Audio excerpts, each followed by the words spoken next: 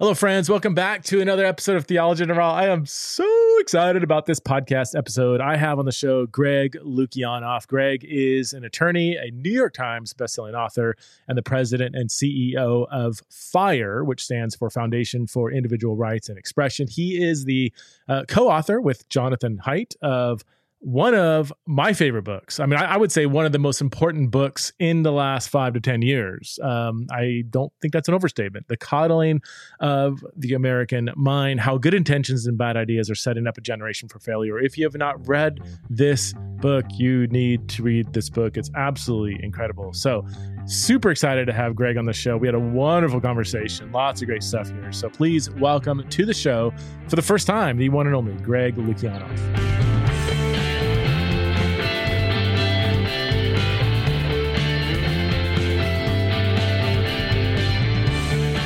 All right. Hey, friends. Every now and then I reach out to a guest who I'm pretty sure I will never be able to get on the show.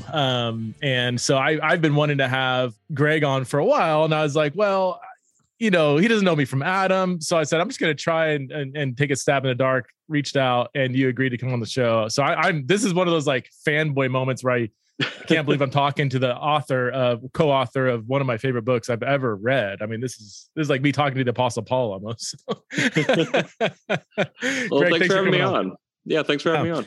So the book is The Coddling of the American Mind, How Good Intentions and Bad Ideas Are Setting Up a Generation for Failure, co-authored with Jonathan Haidt. And is that how you pronounce his last name? There's always a big debate about that. Oh, yeah, that is. Most people, they say hate, and he's like, no, it's Haidt. So somebody I know was 100% convinced that it's hate. I'm like, I never heard him say hate. And like, no, it's hate. I'm like, anyway, this book is at least the most important top 5. I'll just say top 5 most important books I've read in the last 5 years. Every page, I feel like you and Jonathan put language to things I was sensing and feeling, and then you backed it up by research. So I want to go through every page almost and have you unpack it. But let's start with what led you to write this book. I'm sure there's a big backstory that maybe people aren't aware of. Oh, sure. Yeah, no, happy to talk about it. I'm kind of amazed. It came out in 2018 and it still has, it's still selling like it's a new book. And for me and Haidt, like we thought it was pretty much common sense to a degree. But it seems that partially because I work on campuses, or at least I have for most of my career, you could kind of see the trends coming. So I'll back up. I'm like the weird, I'm a first generation American, like a lot of people like that. I have a sort of special place in my heart for what makes America unique, and freedom of speech was always one of the big parts of it. So I've always been a very big defender of free speech and the First Amendment. My organization, the Foundation for Individual Rights and Education, we actually just announced on June 6th that we're expanding from being solely focused on higher ed to being defending free speech all over the country. And I joined FIRE in 2001 as the first legal director. We were only about a year and a half old, and we're genuinely nonpartisan. But that can be really exhausting in the culture war, as I'm sure pretty much anybody, whoever tries to talk across lines of differences knows these days. So I became president in 2006. It's exhausting to be in the culture war. And I'm very explicit about in the book, I had a very dangerous depression. I was hospitalized as a danger to myself. I called 911 because I was planning to kill myself. I'd even, figured out different ways to do it.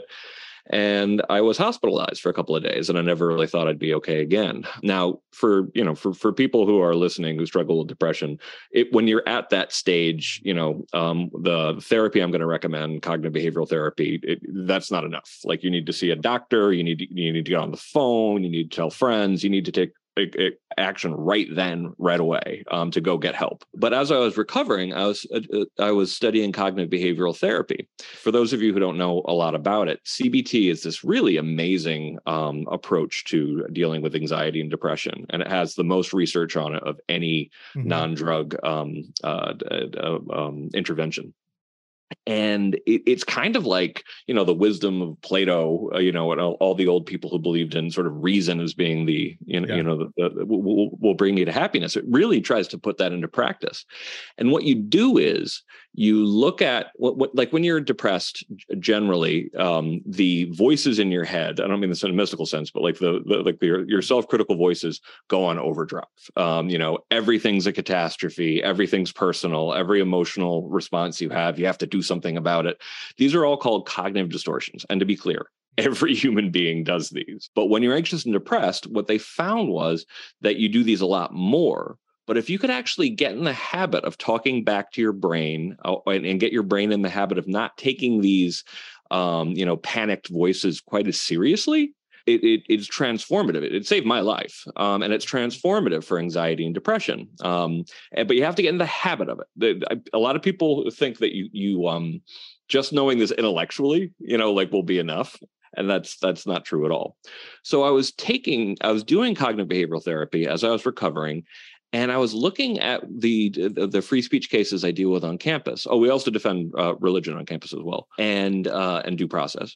And what I thought to myself is like, wow, this is like they're telling young people that they should catastrophize, that they should overgeneralize, that they should engage in binary thinking and emotional reasoning. But at the time, 2008, by that point, thank goodness the students weren't paying attention, like they were rolling their eyes at authority, just like young people have always done. But unfortunately, right at the end of 2013 and going through 2014, like lightning struck, you had students suddenly who had been previously on campus, the best constituency for free speech. They got academic freedom. They got, they got racy jokes. They got how you need to protect, offensive comedians, all this kind of stuff. But in 2014, suddenly you had students really demanding new speech codes in the form of trigger warnings and microaggressions.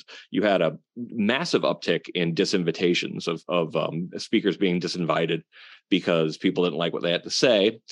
And it was all couched in this sort of medicalized language, that essentially like, if this person shows up to campus, it will be traumatic, usually not for the person saying this, but for some other third party there that they need to protect, and they need to do anything to protect. And I was like, wow, this is exactly what I was afraid of. Like they're not just going against speech, they're using cognitive distortions to go against speech. So this won't just be bad for freedom of speech. This is going to be bad for mental health. And so I told my friend, my new friend at the time, Jonathan Haidt, in 2015, social psychologist, this idea, which so far anybody I'd told it to thought it was kind of weird.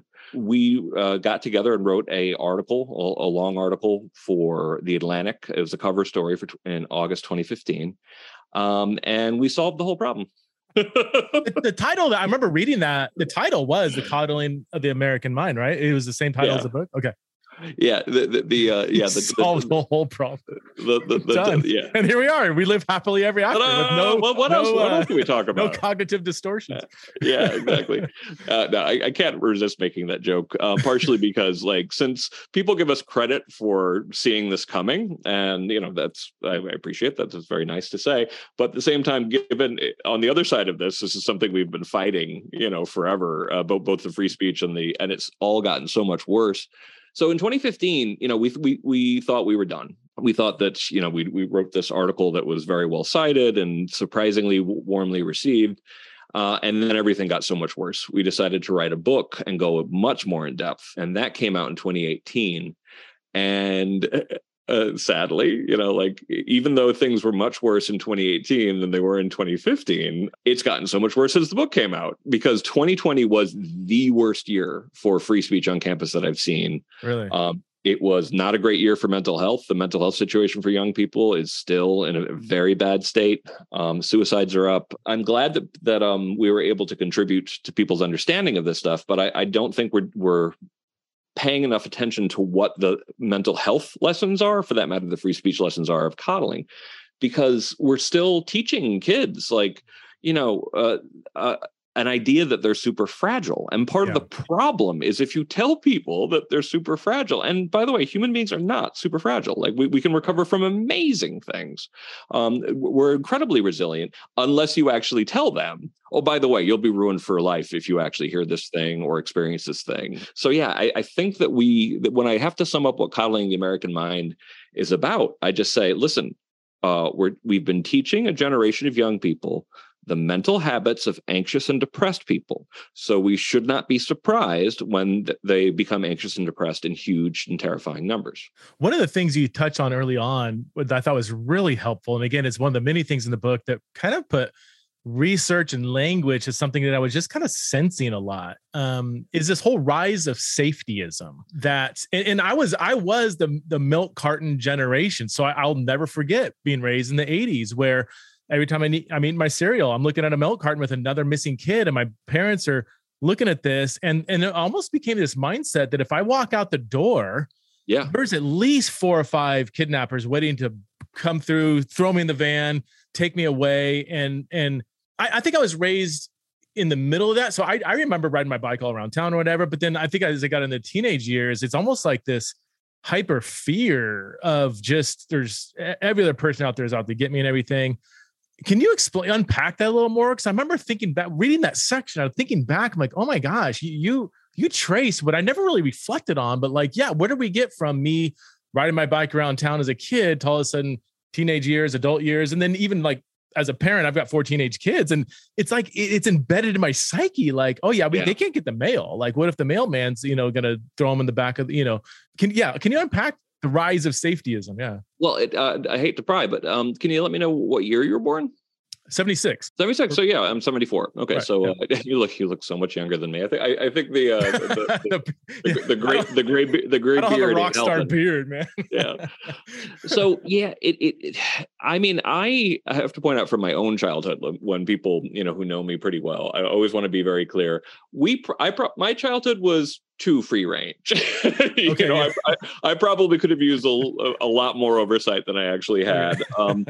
But at the same time, since I started working when I was 11, and like the rising to all these challenges, it meant that I showed up with superpowers when I got to college, because I had all these people who'd never had a drink in their life and didn't know how to manage their own money, didn't know how to make money, had no discipline.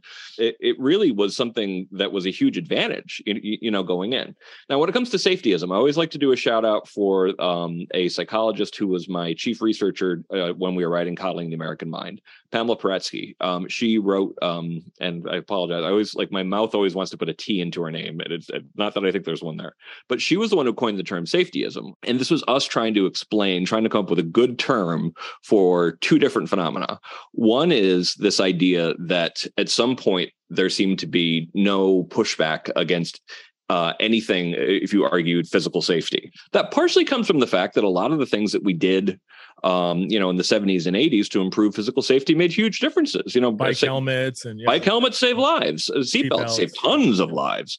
But just because it's successful, on those kind of like low-hanging fruit doesn't mean that there's never a downside to it.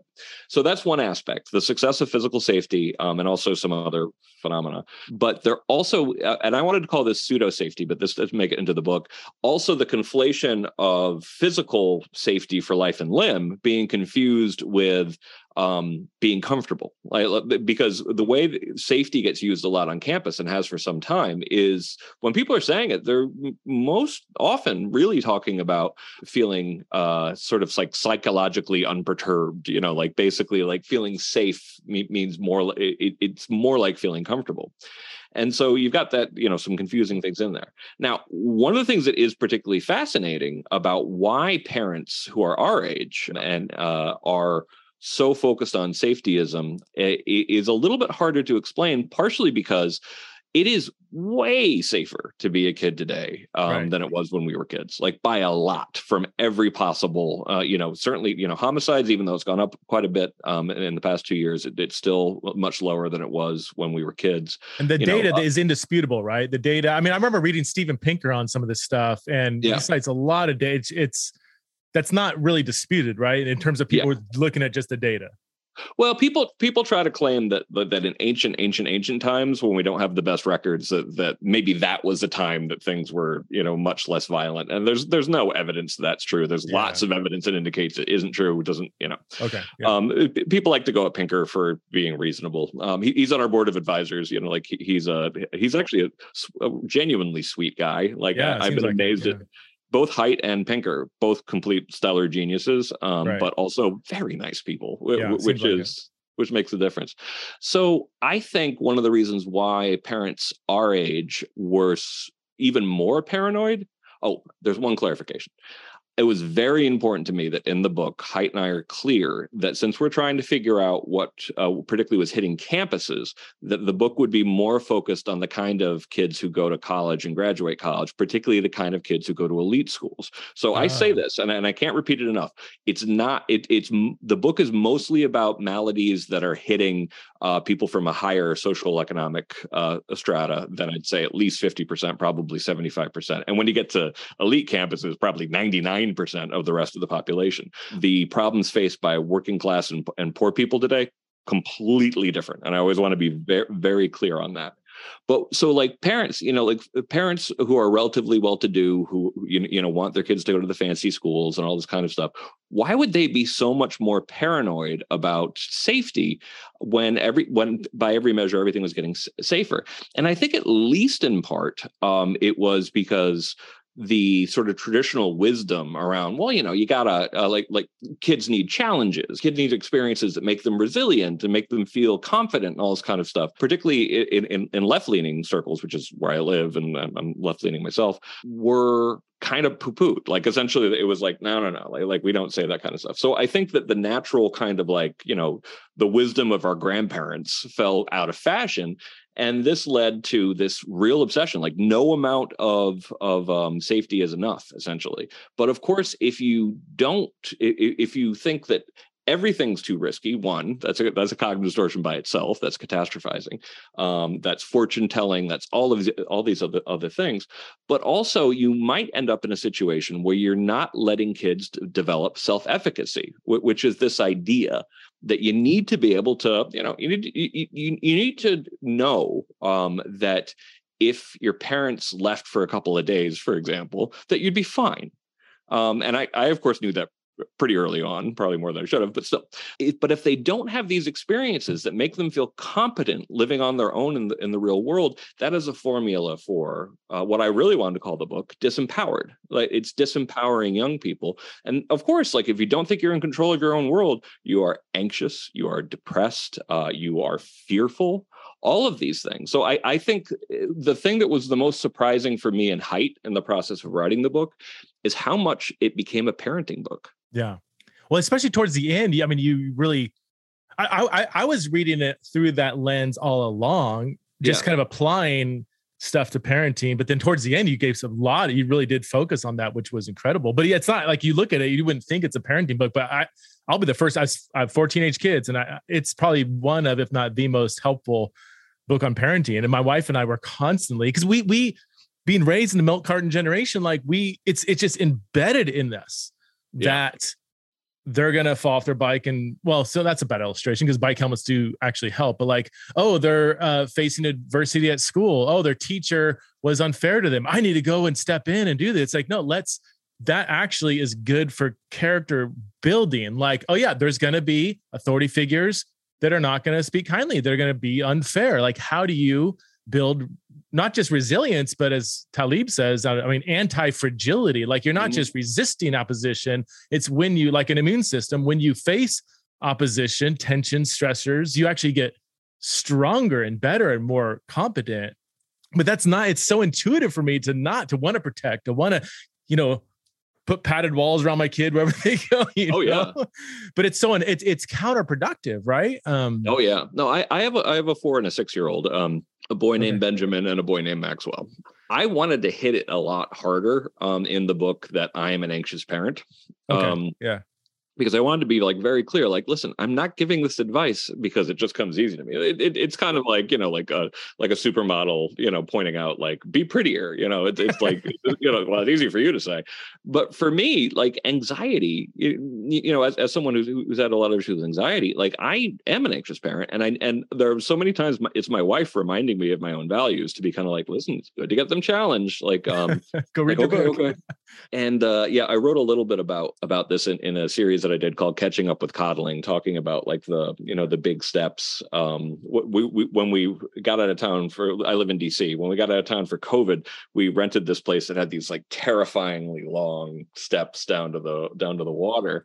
And it really made me want to really be clear to the rest of the world. It's like, no, I experienced all of this stuff, and I certainly went into parenting knowing I'd be an anxious parent.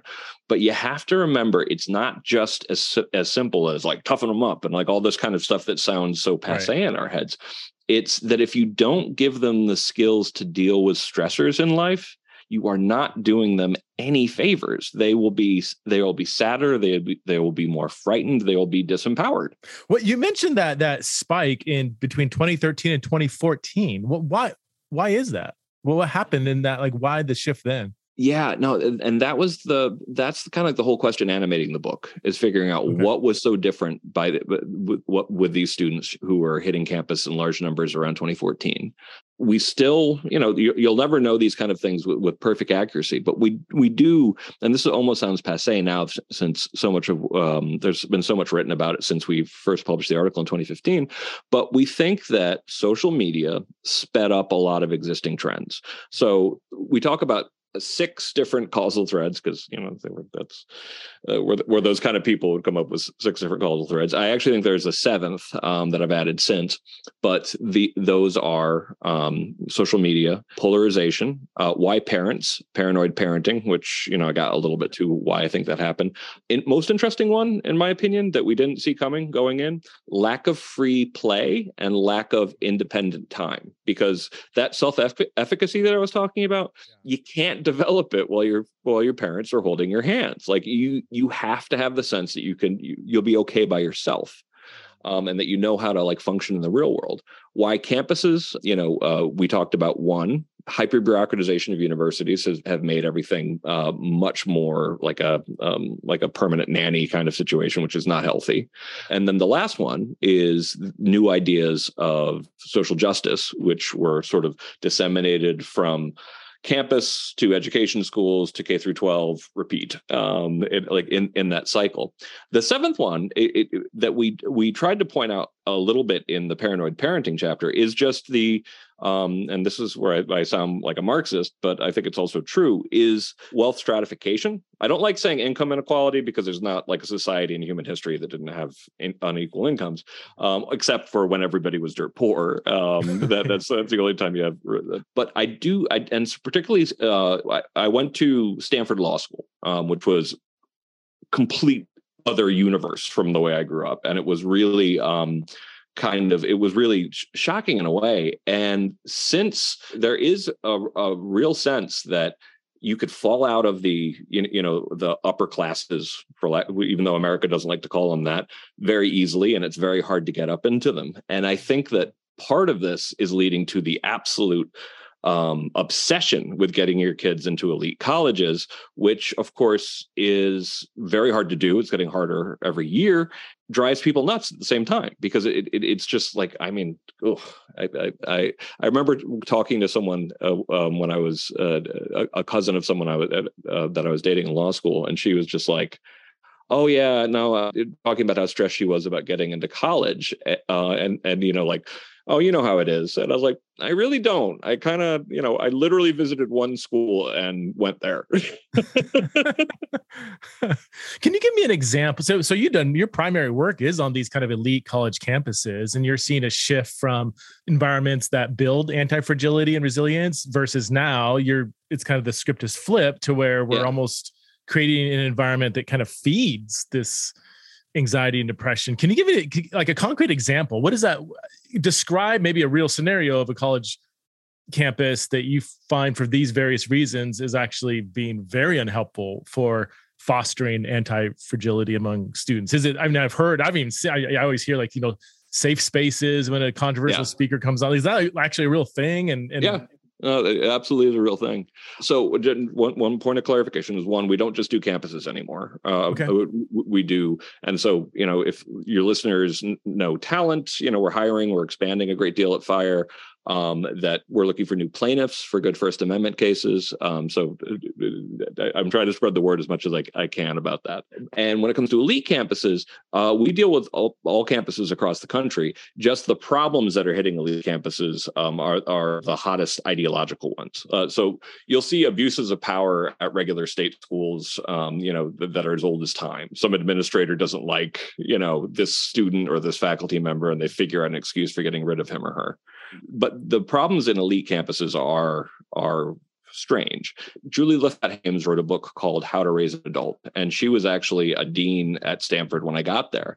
And the way she had explained it, so in a sense, it started with parents, because students were showing up, and to get into Stanford, like these are kids who've been working their whole lives, and so they're in a lot of cases they're brilliant kids, but they're that after 2000.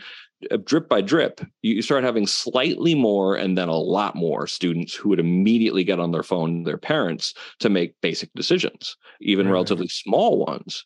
And it's like, wow, that's not healthy. And at first she thought it was kind of like strange, but then it got more and more common. So there was this yet another way that, cell phones kind of changed the world. You actually, as a practical matter, could find out what your mother and dad think.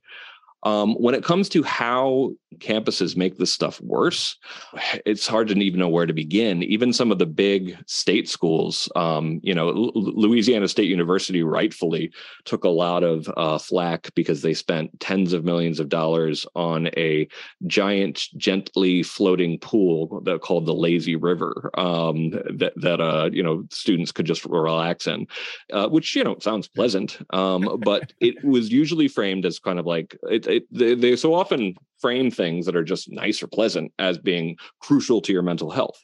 So when it comes to the safe spaces, that was something that seemed almost beyond parody when it really started hitting. So early on, one of the examples that really even shocked me, and I'd already been working in this field for 15 years, Brown, there was a more conservative-leaning feminist and a more left-leaning feminist coming to Brown, and it was about the topic was about sexual assault. And if the critics of this more conservative-leaning feminist had gone, they would have found that she was raped when she was younger, and that she still believes that people have a right to be presumed innocent and on all this stuff, but and what does and doesn't work.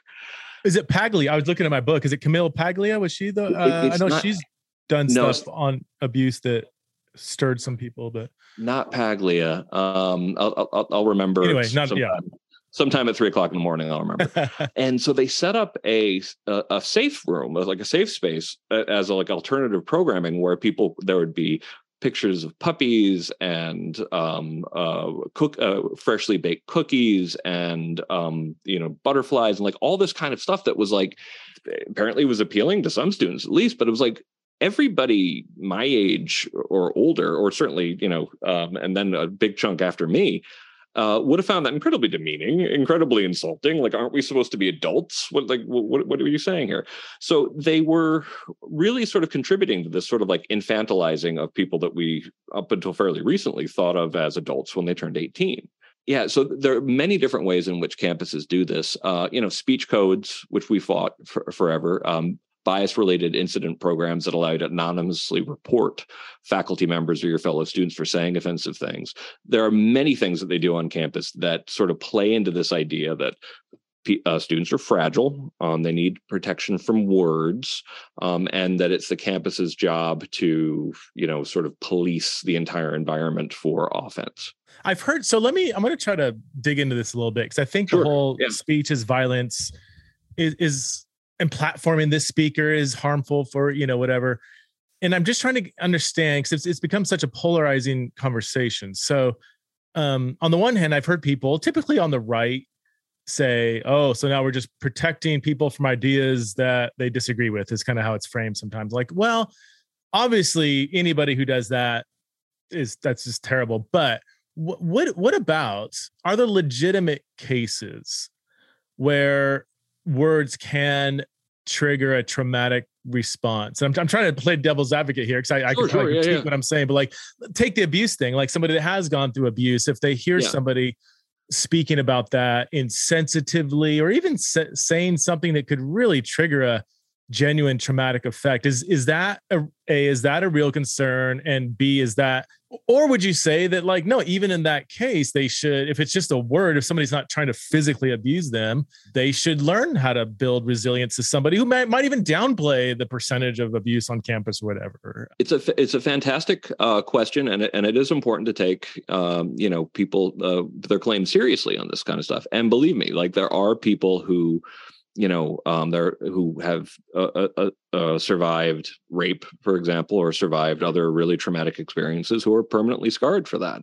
I think that a big part of the switch was when around 2014, 2015, the responsibility for this was shifted more to professors, saying that you need to provide trigger warnings because you don't know if someone in your class, has a history of PTSD, for example.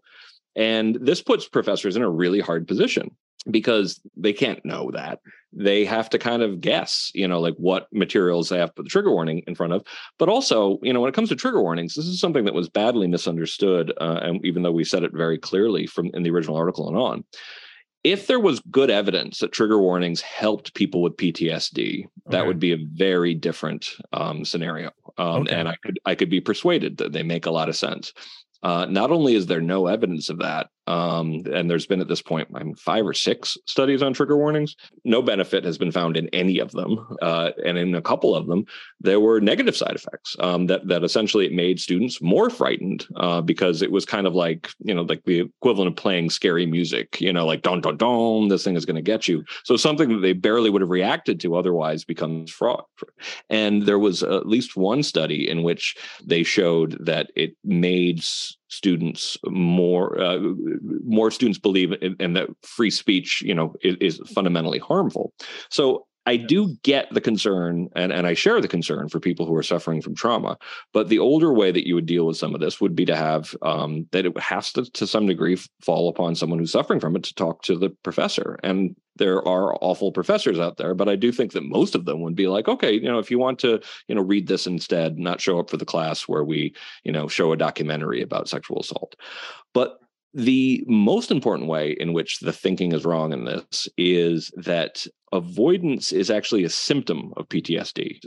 And so the idea that you can sort of treat PTSD by facilitating people avoiding it, that plays into the idea that people are fragile. That plays into the idea that there is actually something to be scared of. Meanwhile, like as far as approaching ideas, there probably couldn't be a safer space than an American college classroom. It's important to, be as compassionate as you can. But I do think that to a degree, our framing everything as like sort of a constant assault upon people's fragile psyches is becoming a self-fulfilling prophecy. It's leading people to believe that they are more fragile than they are. And here's the part that I feel like, particularly on my side of the spectrum on the left, that we don't like to admit at all, is that you have to remember that things are also going to be abused if it involves people. And I've heard plenty of stories of people saying, some wise ass 18, 19-year-old figuring out a way to make a professor's life miserable because they claim this and they want to be called this and they're that people will game the system in a way that can sometimes be cynical. So you have to take, if you're dealing with people, you have to take in consideration all of these things. So I think that by shifting the responsibility for dealing with students with trauma to professors have put university professors in a horrible situation. And I know that it's at least in part responsible for professors saying that they feel like their own speech is chilled. It's definitely responsible for a big uptick in 2015 of professors saying that they're kind of scared of their own students. Yeah. And we've seen a huge uptick in professors getting, for lack of a better word, canceled. And some of those do relate to this new idea that essentially your professor is responsible for their students' emotional reactions. Is there a problem? That's super helpful. Is there a legitimate problem of, for lack of better terms, right of center or politically conservative or politically or culturally conservative viewpoints being not represented on college campuses because the majority would consider those viewpoints not just wrong, but evil? So ideas lead to actions. And if you believe this idea is evil, then that could lead to bad action. So, we're not going to have, for instance, pick your favorite. We had Ben Shapiro on campus because, yeah, he's not physically violent, but his ideas are toxic, and that's going to motivate people to do bad things. I think is that the logic of why they would typically not platform like conservative viewpoints? And how would you respond if that's an accurate way of representing it? Sure. How would you respond to that? I went into First Amendment law partially because, I talked about being first generation and you have a special appreciation for it. Also being from a different class economic class than a lot of people I grew up with. But one really formative thing for that was being a student journalist. And you will find that a lot of people who are First Amendment, champions are former journalists or at minimum former student journalists. And that's partially because you see people come into your office every day that they want you to get that one columnist fired or retract that one article or apologize for something, but they haven't figured out the rationale yet. And so they work backwards on whatever they think will be the most compelling. And I'm not saying that they're doing this necessarily cynically. They're just kind of doing it automatically. That was harassment, or that was intimidation, or that was this. So my point here is, just like my co-author John Haidt pointed out in The Righteous Mind, it's often the case that they don't want Ben Shapiro here, and they will figure out what the argument is to get Ben Shapiro not be here. Now, I do think at the same time, since the rule of motives is most motives are mixed, is that there are people who genuinely believe that having Ben Shapiro there will lead to downstream horrible effects.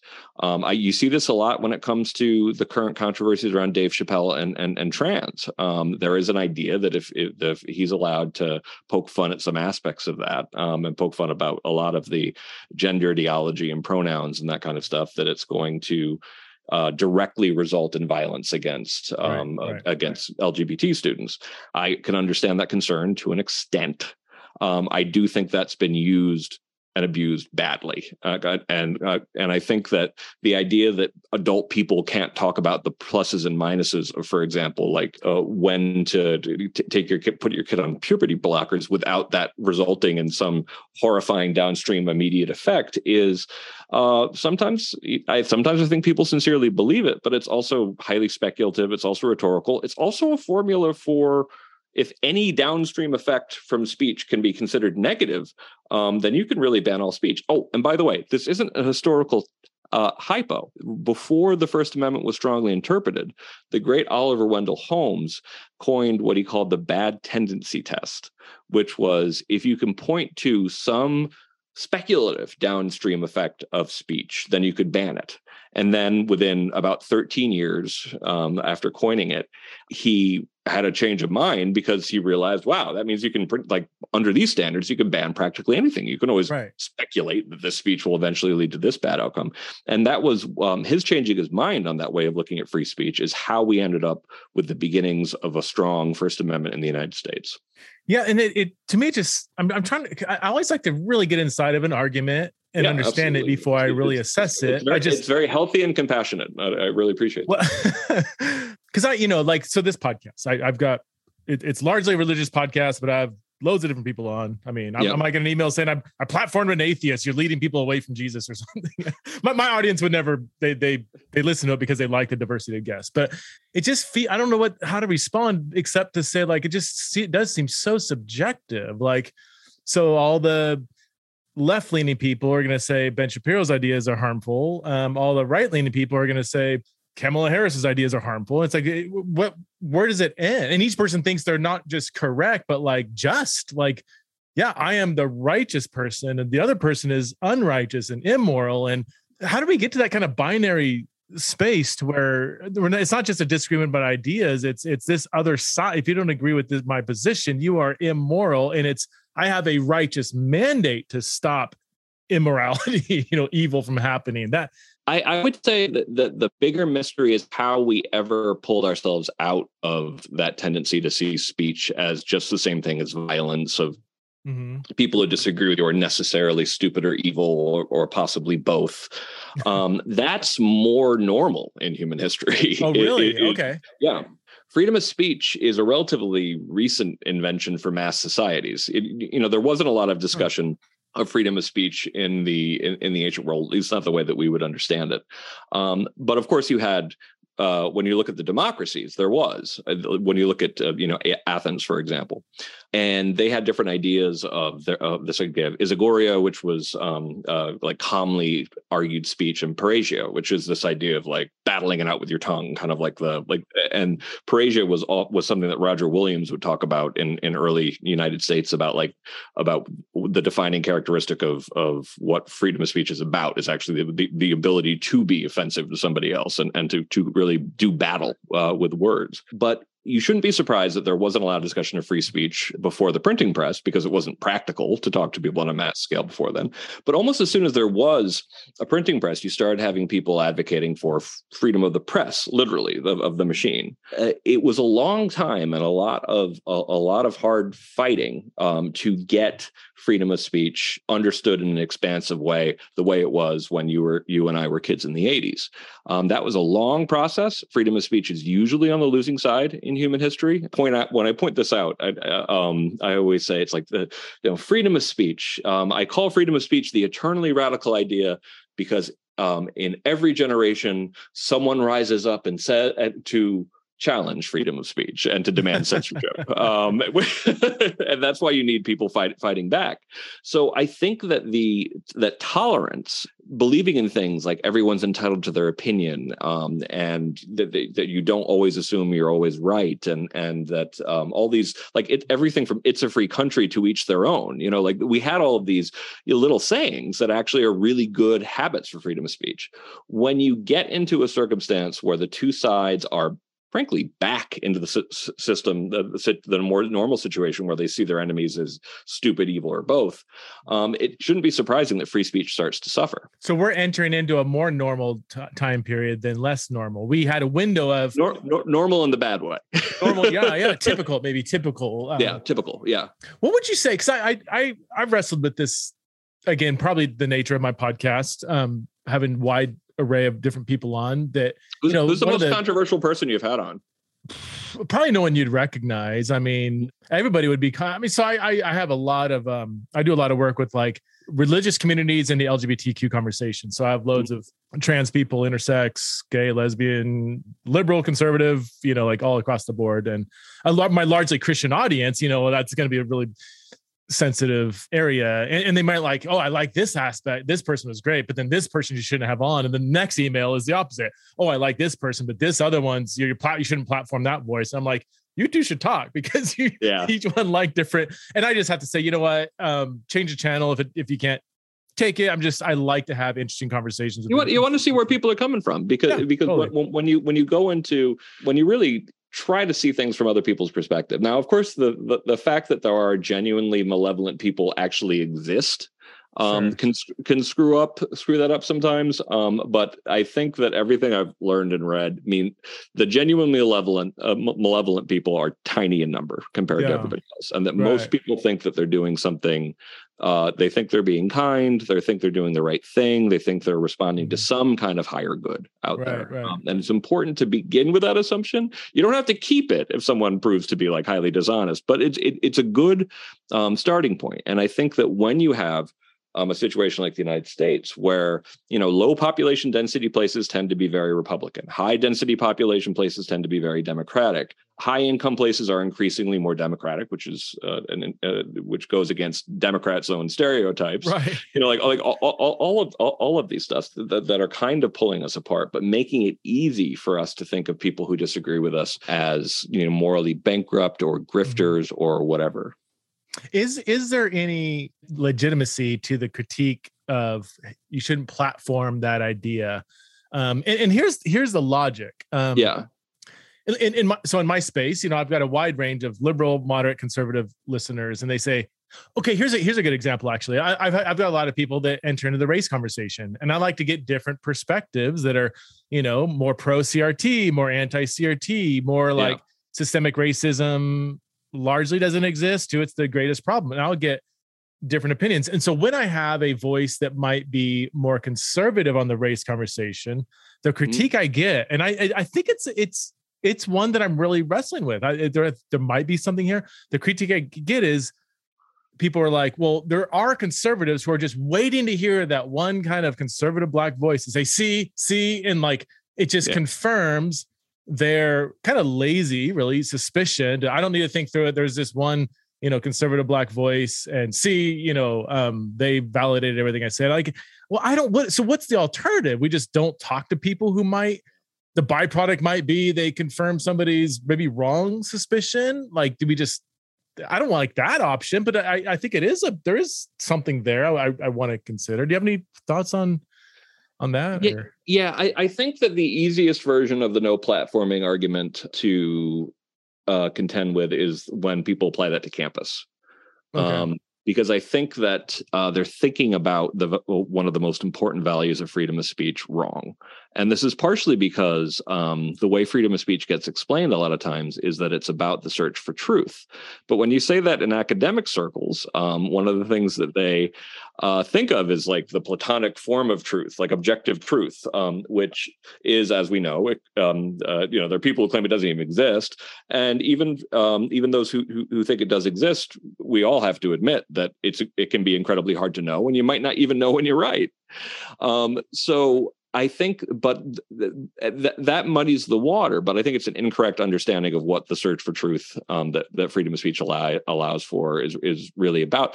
It's about knowing the mundane details, the everyday reasons what people think and why.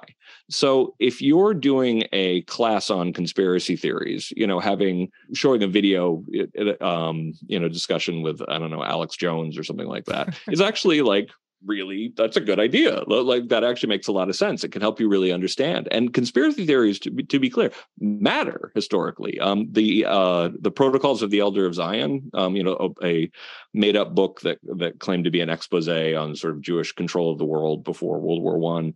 That was very influential for the detriment of the whole human race. Doing exactly what you're doing is being curious and wanting to know where people come from and why they think even the crazy things, or maybe even especially the crazy things, is valuable.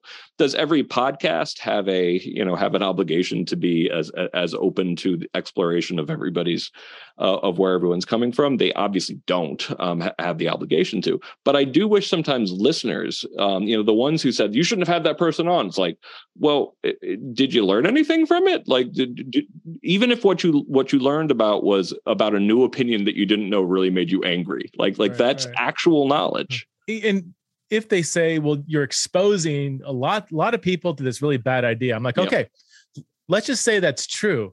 If it's such a bad idea that it shouldn't even be listened to, then most people with a brain are going to immediately recognize that. Like, if it's that off, like if I had David Duke on and he's talking about the superiority of white people or whatever, it's like, it's so bad that people aren't going to buy it. They're going to, you're going to expose evil to light, but, or maybe you just don't like the idea, but it's actually more nuanced and thoughtful than you want to give credit. And then maybe if you're exposed to it, you might actually have to think through why you disagree with it rather than just bad, don't have the person on, that idea is bad, Yeah. And the very problem that you're talking about is one of the reasons why you have to be careful about starting down that road at all. Because once you're deplatforming someone because you think their views are odious, like, well, there are plenty of views that we think are odious. Actually, in a lot of cases, the view that's just about to become the dominant view is often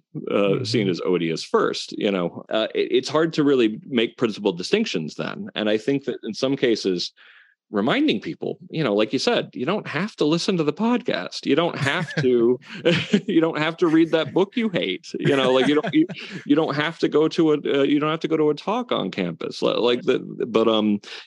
think that some of the lessons that we're teaching people for living in a free society, they do almost presume also that you're the ones who's going to be making those decisions in the first place. Like essentially, like the who decides question of freedom of speech is, of course, really central.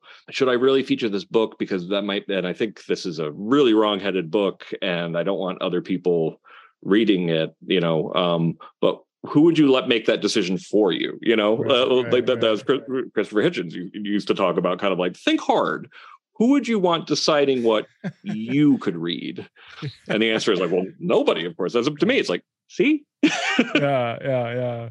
It's funny. I was watching, I don't know if you're a baseball fan, Field of Dreams, famous movie. Kevin Costner. I've never actually seen it, which is embarrassing for someone my age because it was like huge when I was a kid. Well, I was a football player, not a baseball player. It's funny. There's a scene there where this, Kevin Costner and his wife, they're kind of they're raised in the hippie generation, so very liberal, and they're on this PTA meeting at school where they're talking about banning a book, and she gets up as this kind of hippie liberal like, and just lambasts the leaders for wanting to ban a book, like. We're for free speech and we need to not ban, anti-censorship. But that was filmed in 1989 and accurately represented the culture. It's interesting to me, and I don't know why, but what used to be a very left-wing idea and passion of anti-censorship seems like it's kind of flipped around now. That it's typically people on the far left that want to censor things. Well, maybe it's both. Is it both the far right and far left that just want to censor different things? I don't know. I talked about this on Charlie Sykes's podcast, and I think this might be the first time possibly in human history that freedom of speech is truly a centrist value. Because since free speech is such a, I call it the eternally radical idea, as I mentioned before, it's one of those ideas that you think would normally be drawn to the extremes. But currently right now, it seems like the two extremes are much more comfortable with censorship as long as they're the ones doing the censoring. Right. That's true. I do see it on the right too. Well, yeah, I don't want to keep you past your hour. Point people to where they can find you. And are you working on any book projects right now or anything? Or Sure. I'm at thefire.org, and I'm working on a follow-up to Coddling the American Mind called extremely creatively, The Canceling of the American Mind. Oh, really? When's that going to come out? Hopefully September of next year. We're trying to crank it out pretty fast, partially because the idea that there is no such thing as cancel culture is something that the data is pretty overwhelming, that we're living in not just that it's not only is it a large number, it's historic, and that we're going to be looking back at this in 50 years and say, what happened? Do you see things getting better? I guess that was the question I wanted to ask. Like, as you look at college campuses, 2013-14 really starts to turn the corner in a negative way. Is it getting worse and worse, or do you think it's starting to get better? I think it's improved a bit since 2020, but given I fear that the belief that it might be getting a little bit better would let us off the hook from trying to get, giving people, in some cases, people who are fired for having the quote unquote wrong opinion. I think, okay, well, if that's what we think, well, let's give them their jobs back. So I think that nothing could keep up as quite as intense as it was in 2020. But I think that if you don't actually make meaningful reforms, it's just going to be even worse the next time. Greg, thanks so much for your time. Really appreciate it. Thanks for your book. Really looking forward to your next book too. That's exciting to hear that you're working on that. Thanks. Well, real pleasure chatting with you.